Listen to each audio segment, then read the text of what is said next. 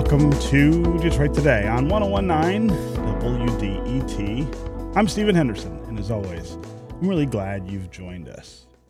Remember, you can join me and the Detroit Today team and other WDET listeners for our Smart Politics Constitutional Convention and Happy Hour tomorrow evening from 6 to 8 p.m. We're going to gather outside because we still need to be really cautious because of the pandemic. We'll be under the tent at Otis Supply in Ferndale. Remember, space is limited, so get all the details and register today at wdet.org/events. And as always, this event is free and open to everyone. We're really looking forward to the conversation and debate that we'll have during this event. But mostly, I'm just looking forward to the idea of in-person events again here at WDET. This will be the first I've been able to participate in more than a year and a half. Okay, let's start here today. Congress shall make no law respecting an establishment of religion or prohibiting the free exercise thereof, or abridging the freedom of speech or of the press, or of the right of the people peaceably to assemble and to petition the government for a redress of grievances. Those freedoms, religion, speech, press, and protest, are right at the top of the Bill of Rights in the U.S. Constitution. And to this day, they are probably the freedoms we cherish most as a nation. The ability to practice our religion of choice, to express ourselves and our political views out in the open, and to hold public officials accountable. Those are all cornerstones of American life. But interpreting that amendment and putting into practice in real life isn't without challenges. The First Amendment not only protects speech, but also assembly and the right to petition for redress of grievances. Assembly is itself a modern flashpoint. Think of the Black Lives Matter protests, for instance, that we saw across the country last year. They were overwhelmingly peaceful, but they also drew aggressive and sometimes brutal responses from law enforcement.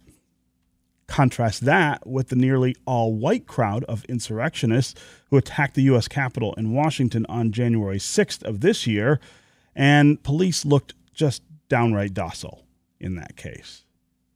How free are all people really to express themselves in this country without the threat of government interference? And how much does the color of your skin, or your religion, or your gender, or your sexual orientation factor into that equation? That's where we begin the conversation today, in continuation of our WDET book club discussion of the U.S. Constitution and the ways it influences both equality and inequality in our country. And we've got two really wonderful experts with us this hour to talk about it.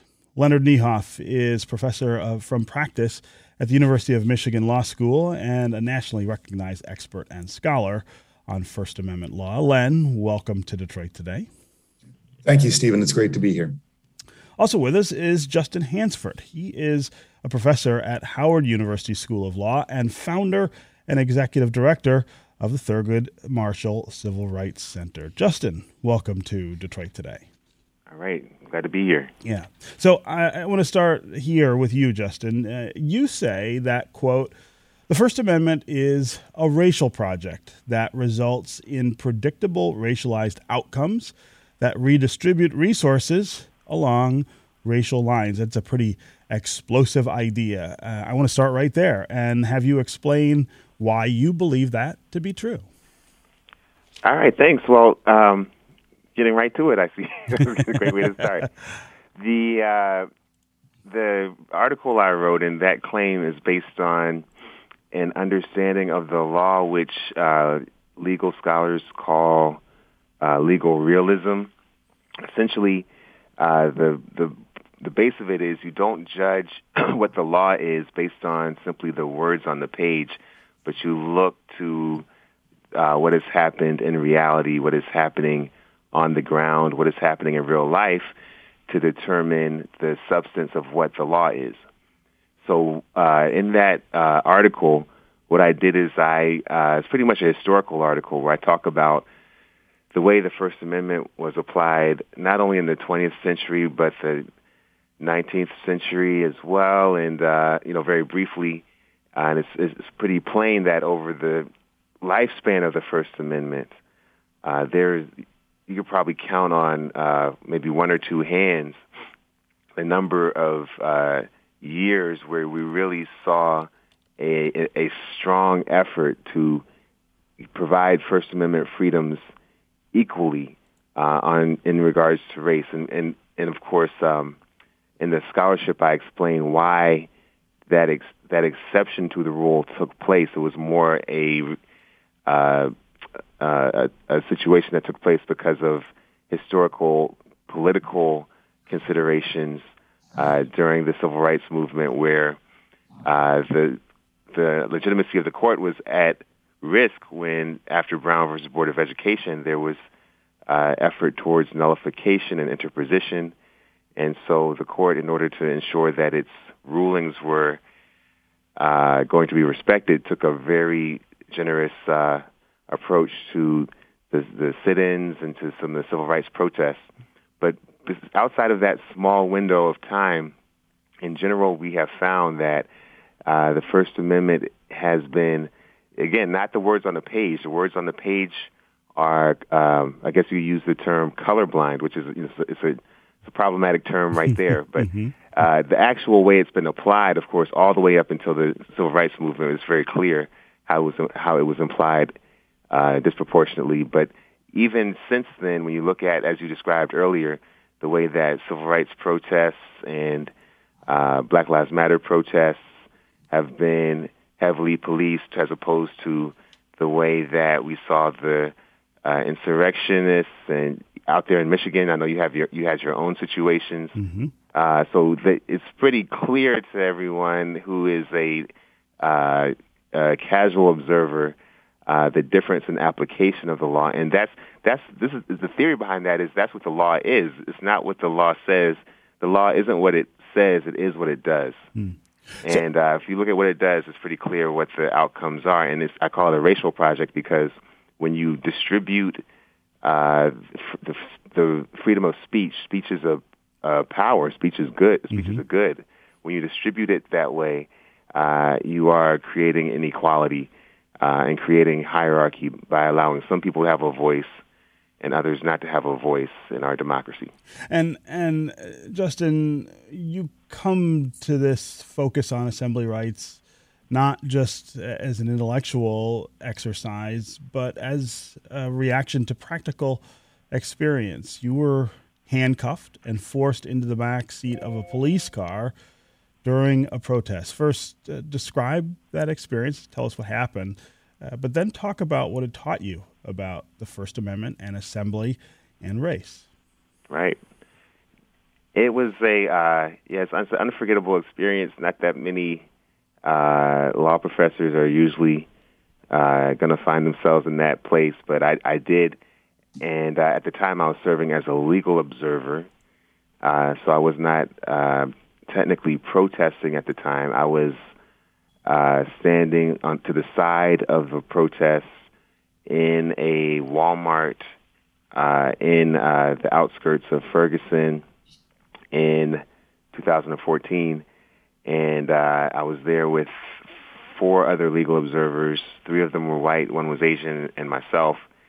And then the protesters, once they began protesting, I guess the short of it is the police came in and took me away first, and none of the other legal observers were arrested or anything like that.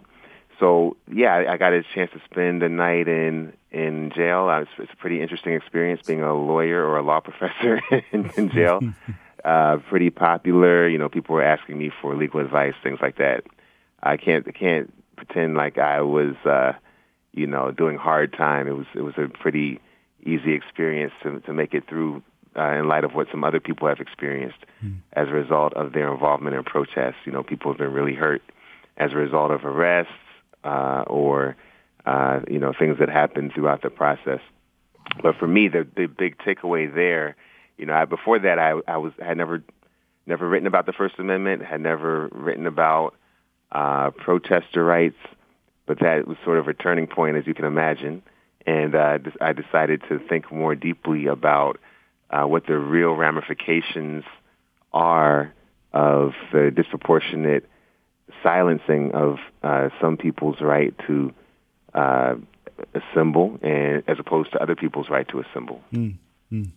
Len Niehoff, this idea of the gap between the aspirations of the words in the First Amendment and the sort of practical application of those words over the last nearly 250 years is something we've been talking about with regard to lots of different parts of the Constitution. But I'd love to get your perspective about the history of assembly under the First Amendment in the United States and how you view the impact of racial equality and inequality in that context. Yeah, thank you. So let me begin by saying that I agree with a lot of what Justin just said, and I think that he's offered some tremendous insights into how the First Amendment actually operationalizes. But let me provide maybe a little bit of additional context. When you take the phrase, for example, Congress shall make no law abridging the freedom of speech or of the press, it's maybe a useful starting point to note that the Supreme Court's actually interpreted that relatively simple phrase to mean very, very different things than what it appears to say. In fact, I tell my students that the Supreme Court has interpreted almost every word of the First Amendment to mean something other than what it says. For example, no law doesn't end up meaning no law. So we end up with not so much a First Amendment doctrine as a collection of First Amendment doctrines that apply in different categories and different contexts and so forth. And so when we look at protest, the picture becomes complicated because protests involve not just speech, but they involve conduct. And conduct obviously poses challenges, problems, complexities that speech alone may not pose. And so the doctrine that has evolved to try to address the complexities of protest is sort of a thing unto itself. I think that historically, the First Amendment has been a powerful weapon in the arsenal of equality. It's been used to enforce the right to protest, to engage in dissent, to criticize the existing order, to promote political change and progress.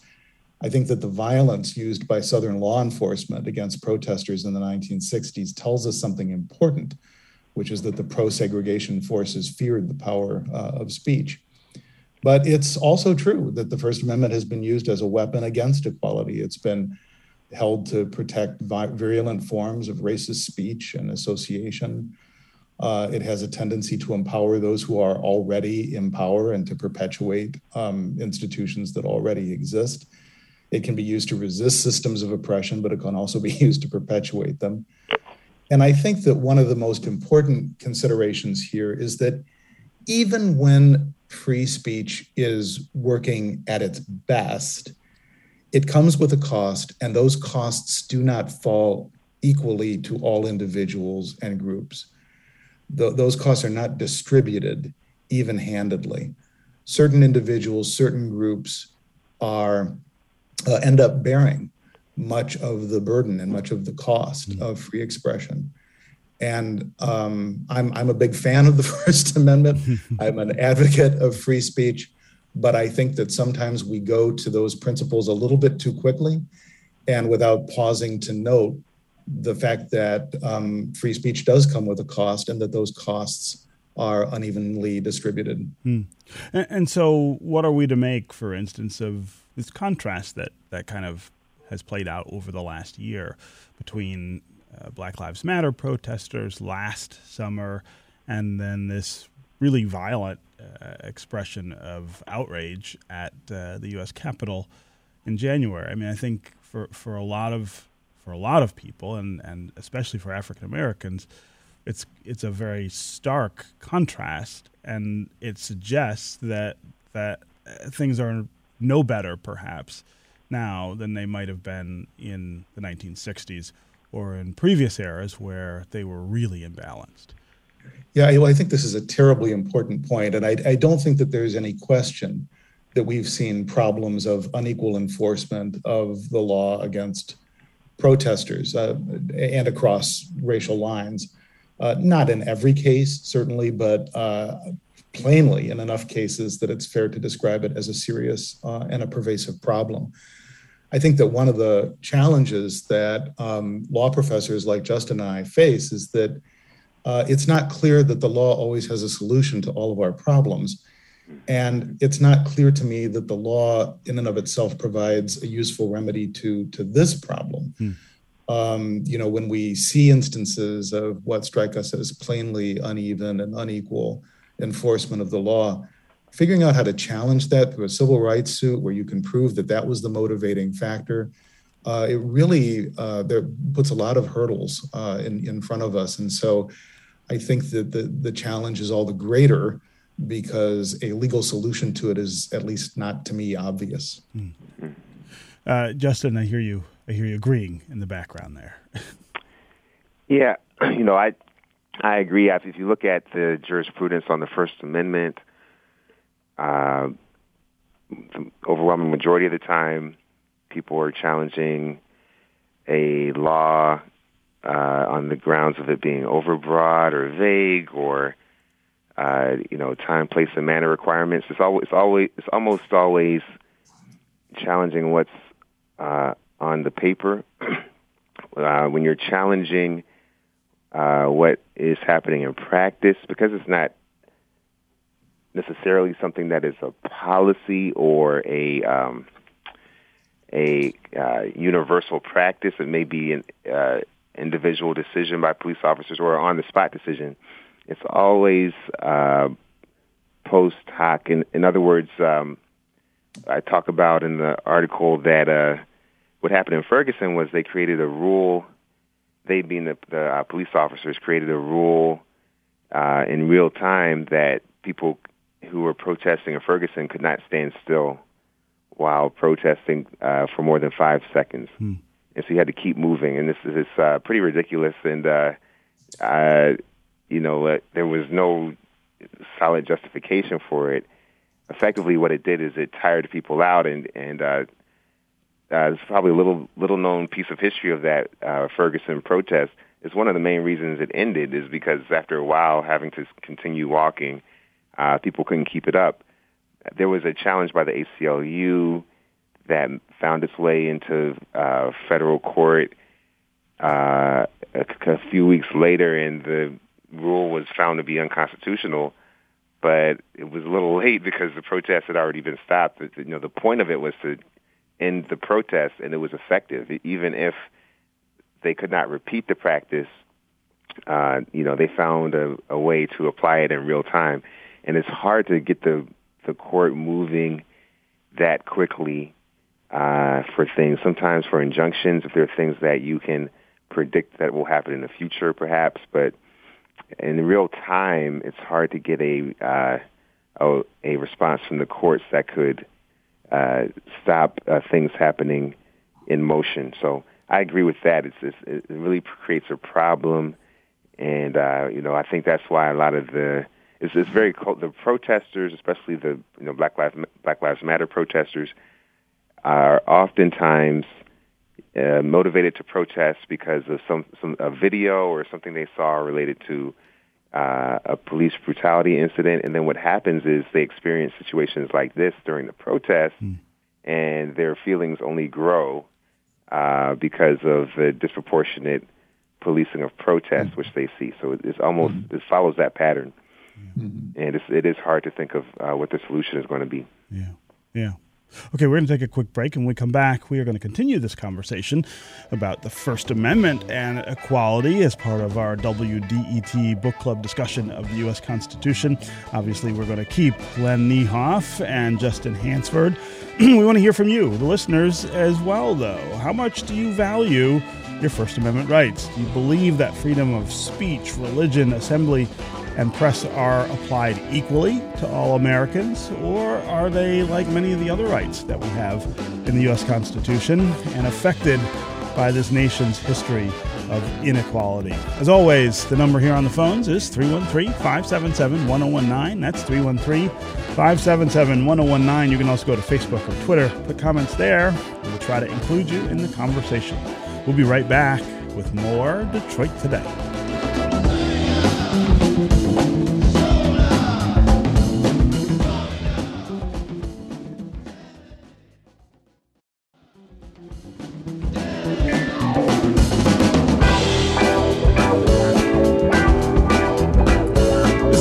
Detroit Today on 101.9 WDET. I'm Stephen Henderson, and as always, thanks for joining. We're continuing our WDET Book Club discussion of the U.S. Constitution and the ways it shapes and influences equality and inequality in our nation today. We are talking about the First Amendment today, the freedoms of speech and religion and assembly that are protected in the very First Amendment to the Constitution, and we're talking about whether those freedoms are protected equally now, in the past, how we get to a place in the future where perhaps they are protected more equally. We really want to hear from you as well during this conversation. Give us a call and let us know what you think of our First Amendment rights, how they are protected, how they play out in the context of racial and other kinds of inequalities that are endemic to the American experience. 313-577-1019, as always, is the number here on the phones. That's 313-577-1019. You can also go to the WDET Facebook page and put comments there, or you can go to Twitter and hashtag Detroit Today. And we'll work you into the conversation. We especially want to hear from you if you have thoughts about the things that we're seeing right now, the contrasts that we see in the ways that rights to speech and assembly are protected. Think of the January 6th insurrection in Washington and the way that police and other authorities responded to that, in contrast to the ways in which police responded to Black Lives Matter protesters who were overwhelmingly peaceful last summer.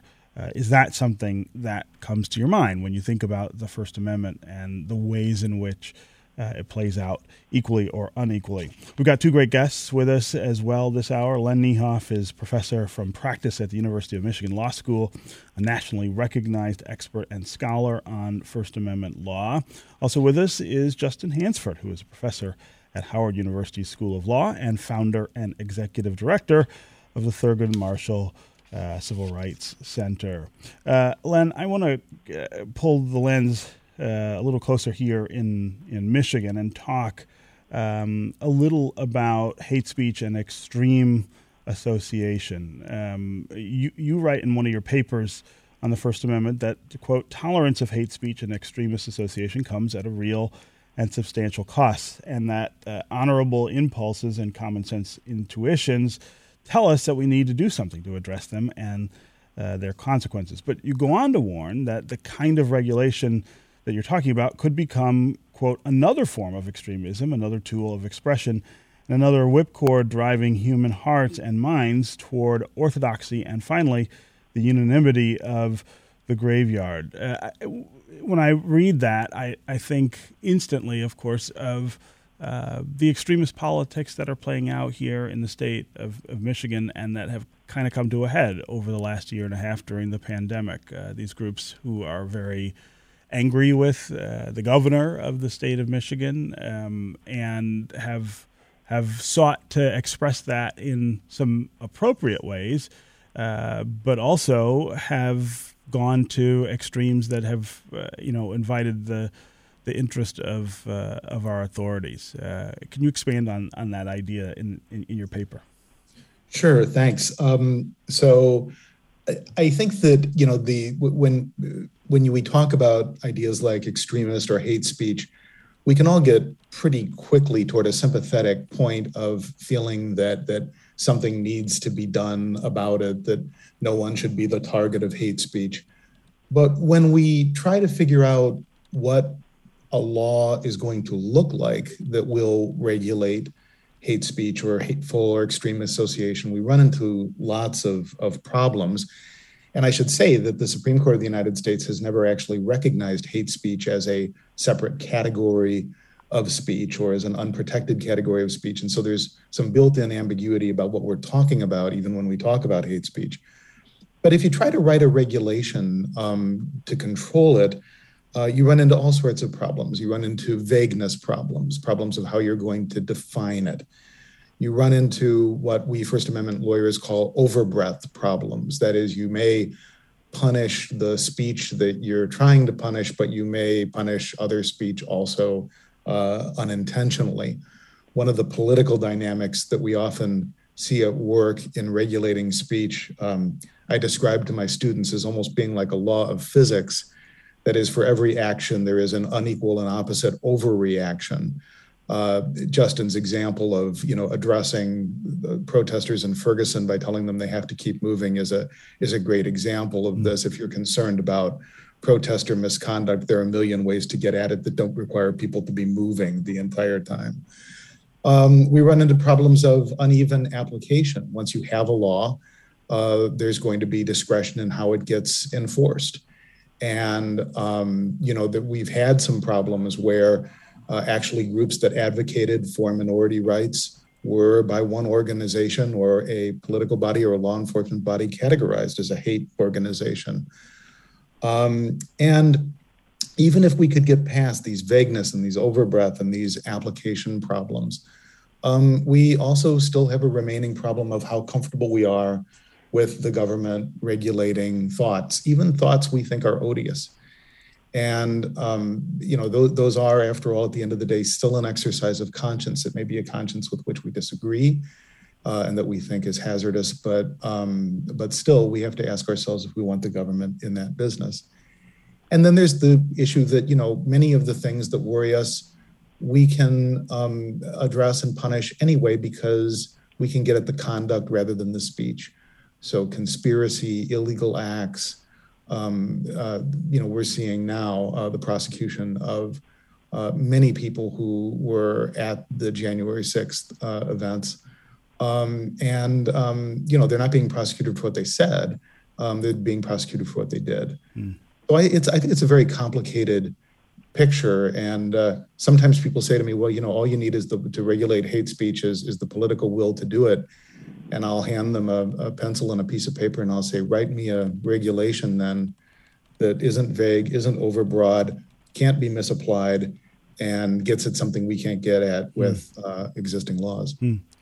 What about the tensions that we see with these groups here in Michigan and their behavior? I mean, I think a lot of people who identify with the politics being expressed there would say, look, this is an example of suppression of my political ideals, that it's a small group of people who have gone beyond the bounds of the law, but that everybody seems to feel like they're being punished or sort of shut down for what they're saying. Is that a legitimate tension in the First Amendment? Well, this is a very old problem. I mean, there is a sense in which this is not news, right? From the beginning, it was understood that precisely because speech is powerful and worth protecting, it also has the potential to be dangerous. And the question has always been, where do we draw the line that protects expression, protects the expression of individual conscience, individual perspectives, different political arguments, so forth and so on, while at the same time protecting individuals and our society from the dangers that can follow. I think that the Supreme Court doctrine around this issue has largely gotten things right, and I think it's also very unsatisfactory. I feel sometimes, to paraphrase Churchill, like the First Amendment doctrine that we have is the worst imaginable, except for all the others that we could imagine. So I think that we're always going to reach a rough peace with this problem, Stephen, and I think that in that sense, this is a very old problem that we have with us. Justin Hansford, I want to bring you back into the conversation here. to talk about the contrast between the way African Americans are treated when they assemble or protest, and white Americans are. We have a comment from someone on social media that talks about the anecdotal evidence, for instance, that suggests that there is an inequality here, that it's not proven, and that the BLM protests, this person suggests, have been worse than what happened on January 6th by, he says, any and all measures. I think a lot of people who look at things like the response to political extremism here in Michigan and what happened during BLM last year often say, African Americans are complaining unduly about this inequality. So help us understand how we know that this inequality exists, that there is an imbalance in the way that authorities respond to black people and white people. Right. So the place to start is with the data and the statistics. If your callers just go to Google, you can look at the Wikipedia page on the George Floyd protest. You'll see a number of sources that will tell you that I think it's 97, 98% of those protests, thousands of protests, were completely peaceful. Upwards of 20 million people participated in those. And then you can also see, not only the thousands of arrests, but more interestingly, a number of charges that were dropped before the actual arrest resulted in any sort of indictment or trial. And what that indicates is this concern that the arrests, either the arrests were mistakes, which I doubt they were, or the arrests were never really intended for full enforcement. They were more arrests just to end the protests and to try to stifle the speech. And again, that's something that it is because of the volume of the Black Lives Matter protests, as opposed to at least the one January 6th incident. You're going to look at that comparison. It's going to be stark, but I don't think that looking at the numbers will do it justice alone.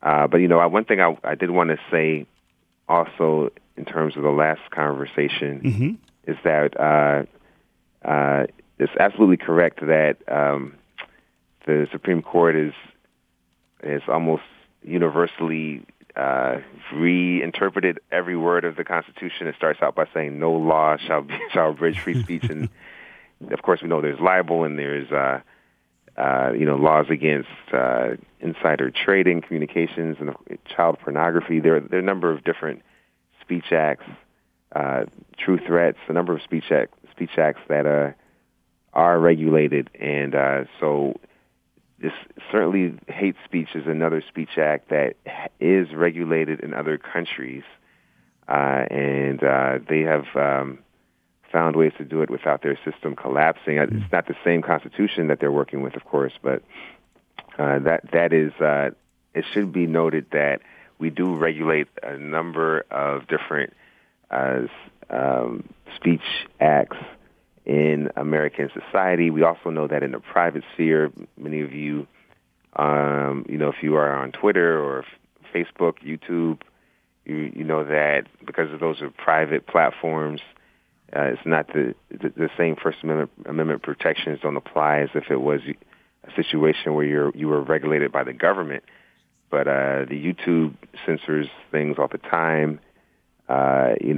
Social media often censors speech, and people may be frustrated by those acts of censorship, but they plod along and they still use those platforms, and it hasn't been a catastrophe. So, I think that is, again, I tend to ascribe to the school of legal realism and think about the the data and what's happening in real life. And when I think about the hate speech problem, yes, there are many thorny issues when you look at the doctrine and how something like these, for example, on college campuses, there were efforts in the 90s to implement anti-hate speech codes that were almost universally unsuccessful because the legal doctrines just couldn't. It was just hard to make it work. But when you see platforms that are not faced with the same restrictions on being able to regulate speech that the government has, it's been able to function. At the bottom of it, I don't want to go on and on, but the bottom of it is we need to have a real robust democratic, institutions that we can call our government. We got to have more engagement. We need to have more responsiveness.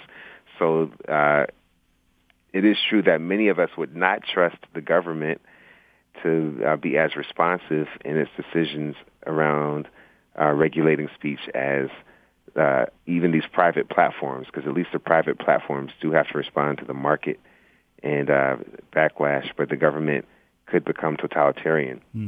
So that is an issue, but I do think that it's something that we should continue to engage. And as more and more hate speech is proliferated because of social media, because of people's engagement online, and there's much more speech that we have access to now than even 10 or 15 years ago because of Twitter, because of Instagram and all of this. So I think that we should have these conversations. Okay, we're going to take another quick break. When we come back, we're going to continue the conversation with Len Niehoff and Justin Hansford. We'll get to your calls and comments as well. Brad in Shelby Township, Julie in West Bloomfield. We'll hear from you if you want to join them. 313-577-1019 is the number here on the phones. Call and tell us what you think about the way that First Amendment protections are enforced and protected here in America. Is it along lines of equality, or does it really reflect the inequalities that we still live with in our nation? You can also go to Facebook or Twitter and put comments there, and we'll try to include you that way. We'll be right back with more Detroit Today.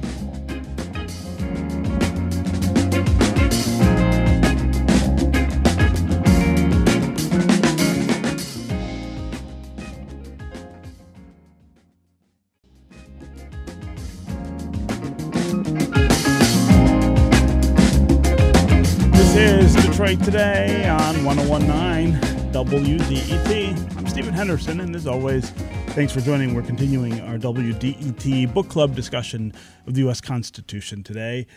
We're talking about the First Amendment with Len Niehoff, who's a professor at the University of Michigan Law School, and with Justin Hansford, who is a professor at Howard University School of Law. We're talking about the protections in the First Amendment and how they play out in practical ways here in America, the inequality that seeps into the protection of First Amendment rights. We want to hear from you as well, what you think about the ways in which our First Amendment rights are protected. Are they protected largely equally in your view, or are they reflective of the inequality that was kind of baked into the United States from the beginning? As always, 313-577-1019 is the number here on the phones. 313-577-1019. You can also go to Facebook or Twitter, put comments there, and we'll work you into the conversation. Let's go to Julie in West Bloomfield. Julie, welcome to the show. Hi. Hi, how are you? Hi, thank you so much. Mm-hmm. Great. Go ahead, Julie. I just wanted to bring to light the protesting that happened for the Dakota pipeline a few years back. The Native American reservations, they're protesting the pipeline to go through the edge of their reservation, but also to impact the huge body of water, the Mississippi River, that gives fresh water to so many millions of people. And the protesting ended very violently, but not on their end.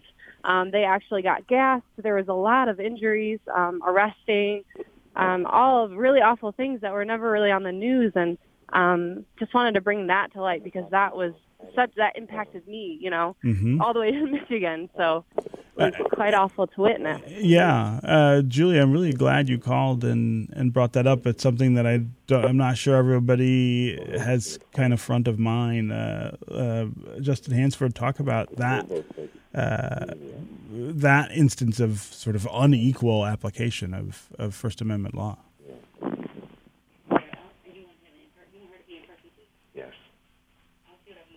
Actually, I'll start with you, Len. Yeah, go ahead, Justin. Oh, yeah, I'm sorry. That's okay. Sorry, this got disconnected again. Could you repeat that question? I'm sorry. Yeah, the caller was talking about the ways in which the Dakota pipeline protests were responded to by authorities, and that, in her mind, was an example of the kind of inequality that shrouds First Amendment rights. Yeah, I do. Yeah, that's 100% accurate. I think the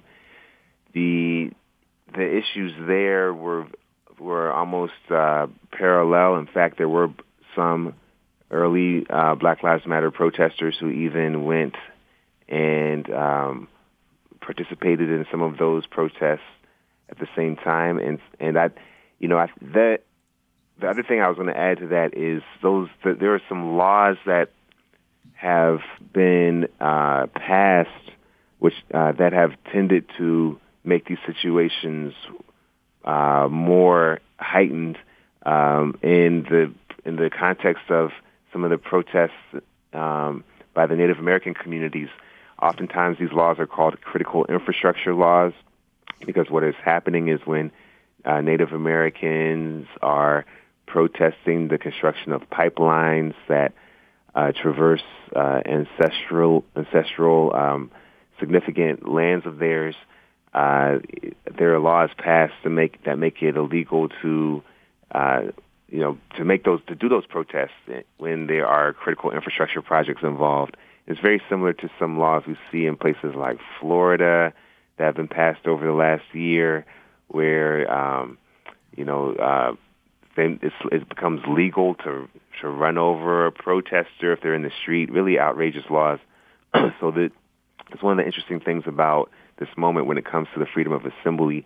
Yes, there's a problem of disproportionate enforcement, but there's also the other problem that is happening where on the local level, in particular on the state level, we're seeing laws being passed that are clearly targeted to respond to certain types of protests. North Dakota is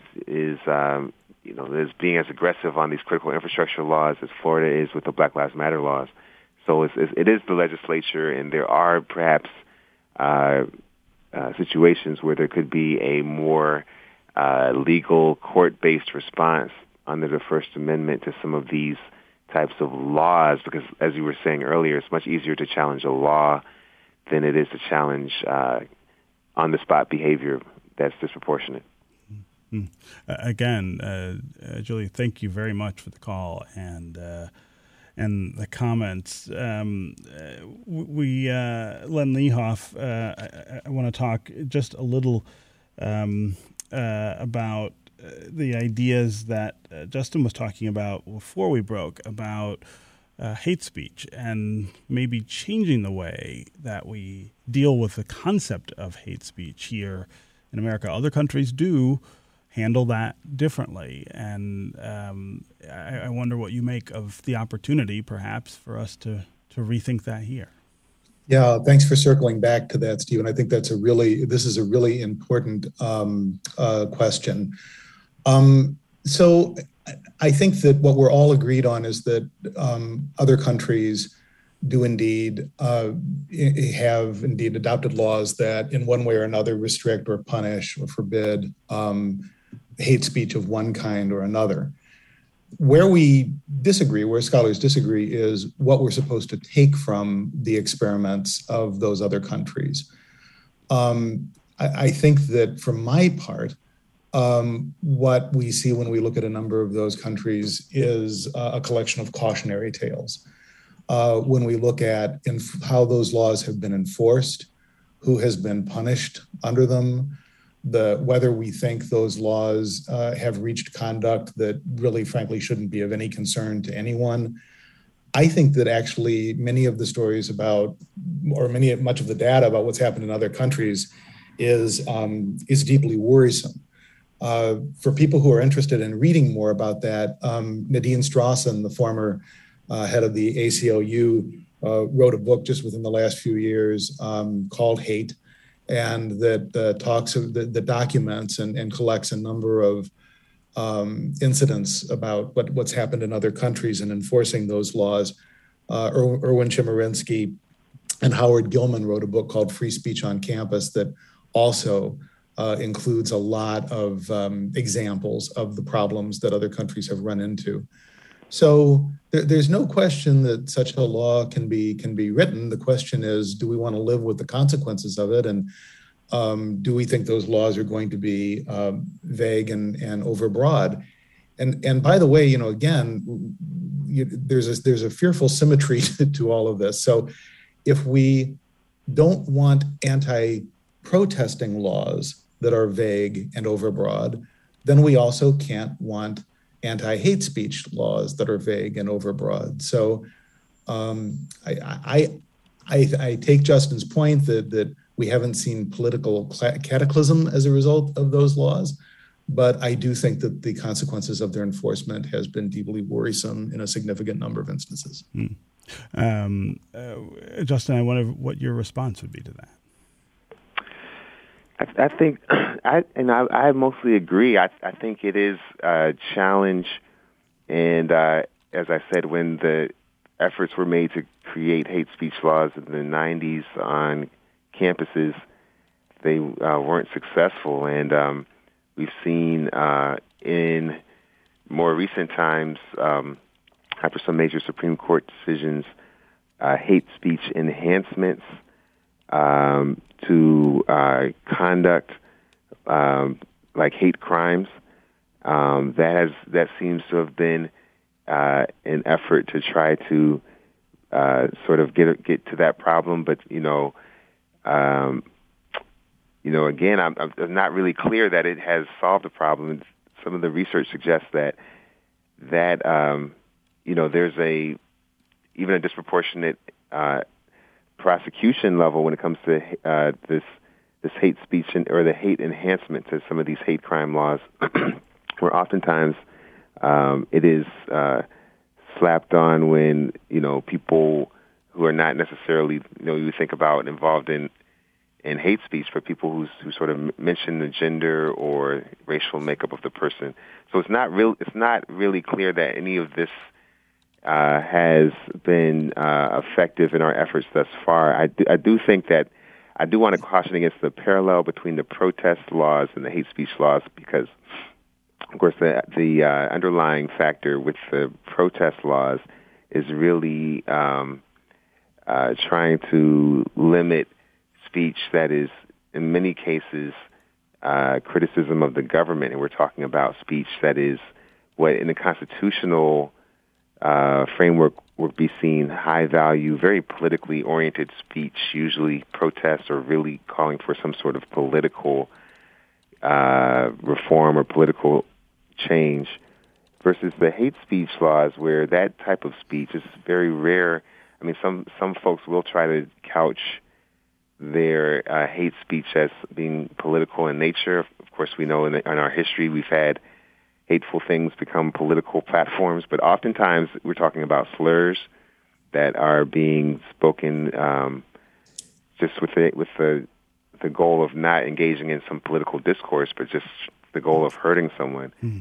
And so that type of speech is a different category of speech to me. The political speech to me would be seen as high value speech, and slurs and other types of speech like that, but very close to threats in my mind sometimes. Mm-hmm. And we can regulate threats as opposed to political speech with a clearer conscience, because we understand that the political speech is necessary for our democracy, and that's what the First Amendment is designed to create. Freedom of thought, so people can participate in the marketplace of ideas. But a slur is not a effort to participate in the marketplace of ideas. It's not anything new being proffered. There's no evidence behind it. It's really designed to harm people. So that's the distinction I would make. Yeah. Okay, Len Niehoff and Justin Hansford. It was really wonderful to have both of you here with us for this conversation. Thanks so much for joining us on Detroit Today. All right, thank you. Thank you. That's going to do it for us today. Come back tomorrow when we're going to talk about Bedrock and the World Economic Forum establishing Global Center for Urban Transportation right here in Detroit. We're going to talk with one of the organizers of that effort. And I'll talk with author Anna Lemke about her new book, Dopamine Nation, Finding Balance in the Age of Indulgence. This is 101.9 WDET-FM, Detroit's NPR station, your connection to news, music, and conversation. We'll talk again tomorrow.